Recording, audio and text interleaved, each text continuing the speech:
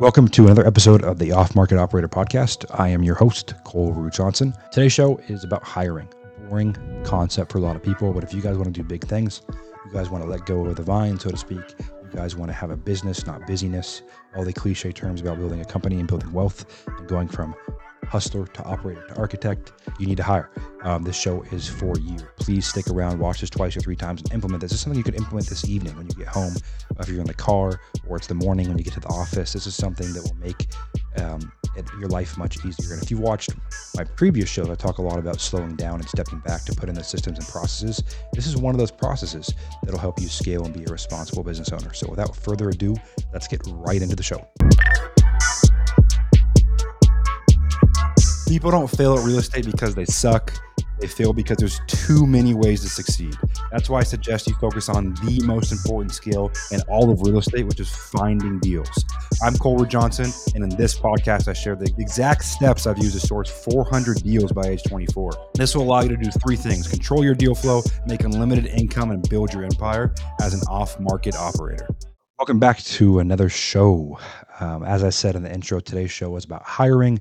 I've spent tens of, probably hundreds of thousands of dollars on developing a hiring process that works, taking frameworks from leaders and coaches and consultants and books and podcasts. And we've created a very streamlined hiring process that I know is going to help you hire more effectively.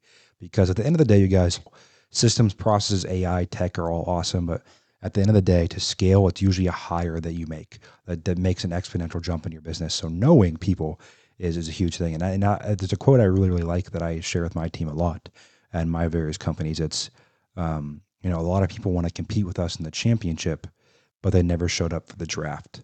What that means is they want to compete with us when it's time to make the money, get the check, do the deal, do the flip, do the development, have that income. But they didn't want to show up to the draft and do the work on finding key team members of their team. And this episode's for you guys to find those key team members. No matter what you're doing, what income level you have more ability to delegate than you think you do. I know this from experience.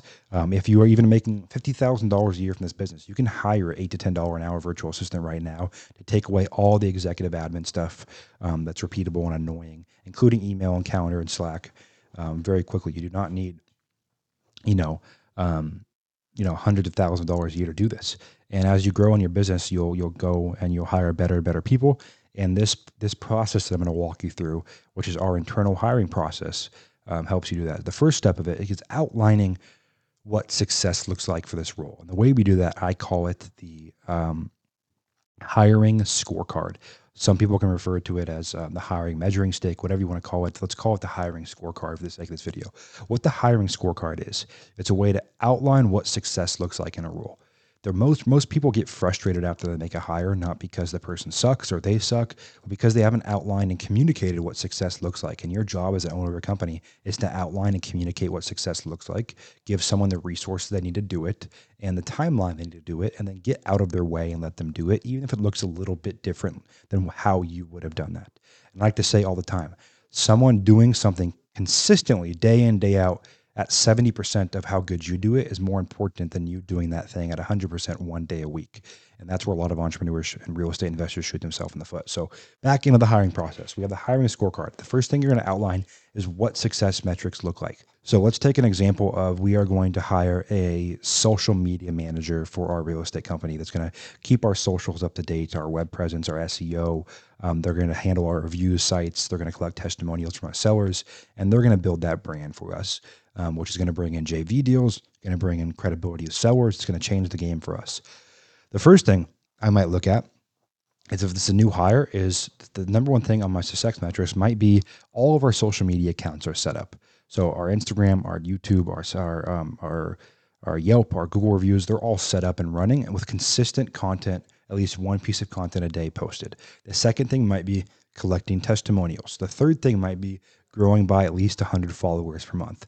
The fourth thing might be unique and engaging content. So you want to set your success metrics and what those are when we go to make this hire. The second part of this, after what we're looking for, is how do we measure it?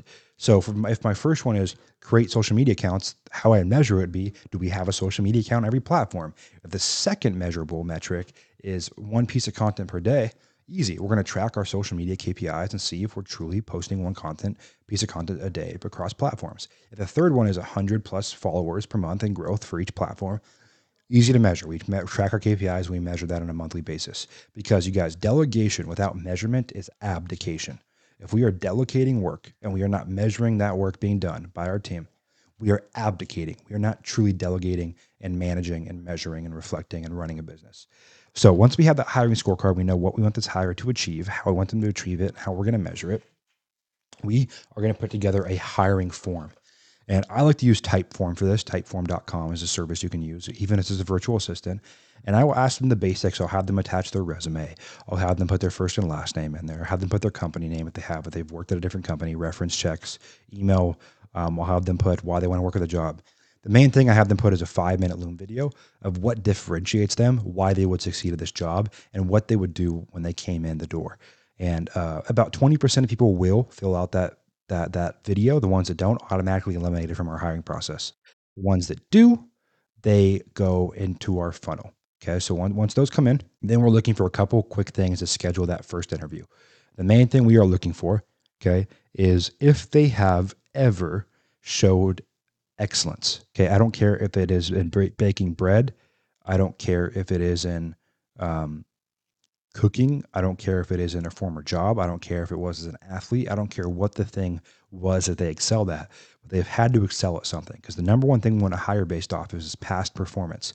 Not what they say, not how they talk, not what they think, what they tell you they can do, but past performance. So if they went from being a bartender to the general manager of a restaurant, that's a very green flag for me because they moved themselves all the way up the chain, which means they knew what they were doing.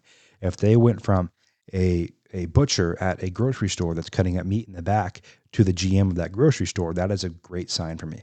If they went from a freshman on C team to playing a college sport in that sport, that is a very good flag of work ethic and motivation to me. And so I'm looking for a track record of excellence more so than I'm looking for, simply a good resume. Those people, out of the 20% that send us the video, we then chop it down by say 50% by looking for past excellence.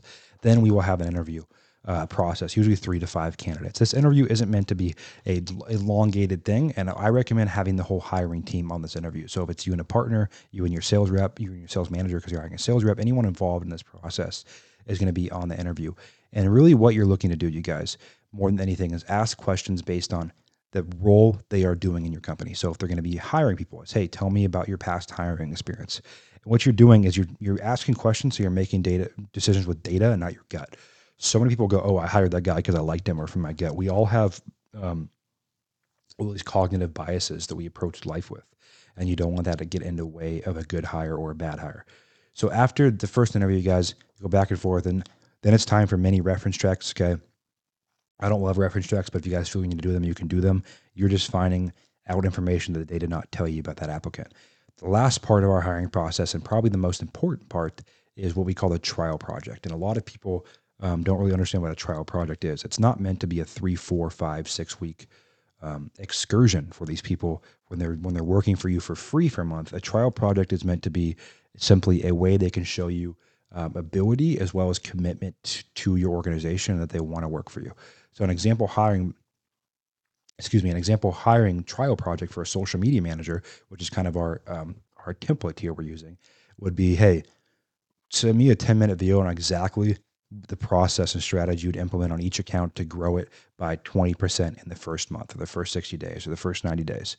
And they would send you a video saying, hey, here's exact strategy, the type of content, here's some inspiration accounts, here's what I would need. And they'll tell you kind of what they would do. Another trial project can be a written document. Hey, if you're hiring a sales manager, it could be, hey, write me out a 90-day plan of how you'd reinvent our sales based on the information you have now, how you'd reinvent our sales organization to make sure we're optimizing our pipeline. So it can be just a video project, a written project. Does not have to be anything crazy, but a way for them to communicate their value to you. After that, the last part is compensation. And so when it comes to compensation, I like to look at what's being paid in the industry. So I'll do my research. I'll call other companies. I'll talk to buddies in the industry and see what's fair comp. And I really prefer variable comp plans for any position. So I never like hiring for peer base. I always want to hire for variable comp plans that align with our incentives.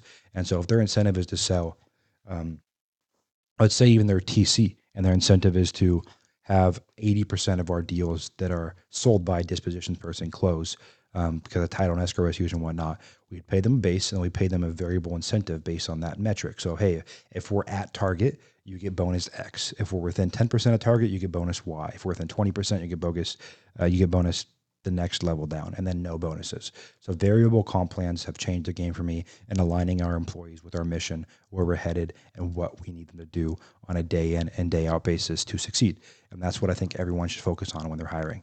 And then you go into onboarding. And I'm gonna make another video next week about our onboarding process. It's just as extensive, and we put just as much time, energy, and thought into our onboarding process to making sure we onboard the right way. But if you guys can do this, if you can really outline, just even if you just take one thing, outline what success looks like, outline how you're going to measure it.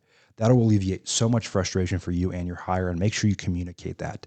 Then you're going to get into building out your form, the videos that'll weed out a lot of the lazy people. You're going to look for excellence. You're going to interview based on data, not based on cognitive biases. Then you're going to run a trial project. You will end up with really, really good candidates. And you're going to say, hey, cool, well, how do I train them? How do I make sure they're managed well? How do I make sure they know what to do? Next call, I'm going to get into our onboarding process and how we've really solidified ourselves with a really good onboarding process that we use across all of our companies. So without further ado, you guys, we will get into the outro. Thanks for hanging out, you guys. Another great show about hiring. Hiring is something I spend a lot of thought on, as it's very important to have an internal talent pipeline as you grow.